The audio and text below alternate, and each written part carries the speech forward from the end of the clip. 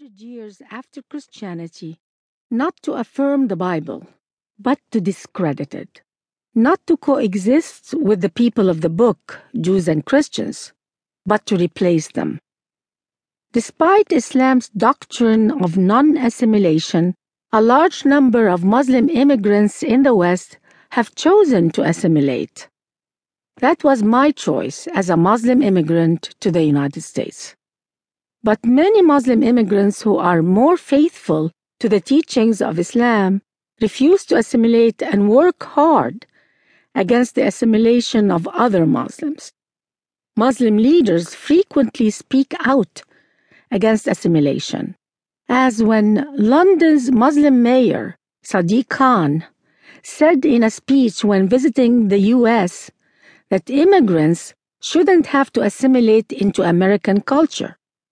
The mayor did not say why assimilation was a bad idea. Consider that it takes more effort on the part of an individual not to assimilate than to assimilate to the society he or she lives in. To intentionally refuse assimilation is not the norm. It requires a great effort and runs against the grain of human nature, which tends to acclimate and adapt to new environments. This is how human beings are wired, and this is what I chose to do when I moved to the U.S. I assimilated because it came naturally.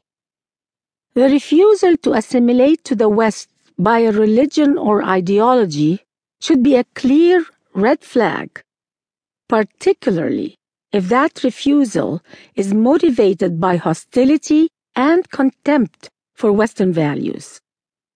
But for their own reasons, liberals in the West tend to agree with Mayor Khan. Progressives share the same negative views of the melting pot as faithful Muslims. The left's celebration of multiculturalism works in tandem with Islamic teachings regarding assimilation to preserve the cultural identity, customs, and moral values of Muslim immigrants.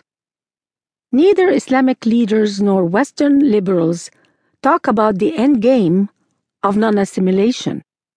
In fact, the refusal to assimilate means separation of immigrant groups and division in society.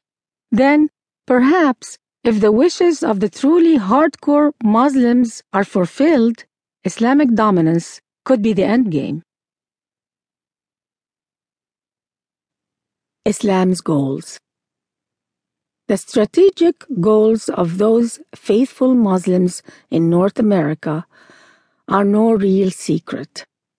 They can be found in Islamic books, heard in mosque sermons, garnered from the speeches of Muslim politicians, heard at Islamic conferences, and on Arab media. They were summarized in a document used as evidence in the 2008 Holy Land Foundation terror funding trial. Following is a partial English translation of the document. Enablement of Islam in North America, meaning establishing an effective and a stable Islamic movement led by the Muslim Brotherhood, which adopts Muslims' causes domestically and globally, and which works to expand the observant Muslim base, aims at unifying and directing Muslims' efforts, presents Islam as a civilization alternative, and supports the global Islamic State wherever it is. The movement must plan and struggle to obtain the keys and the tools of this process and carry out this grand mission as a civilization jihadist responsibility. The process of settlement is a civilization jihadist process, with all the word means. The Ikhwan, Muslim Brotherhood, must understand that their work in America is a kind of grand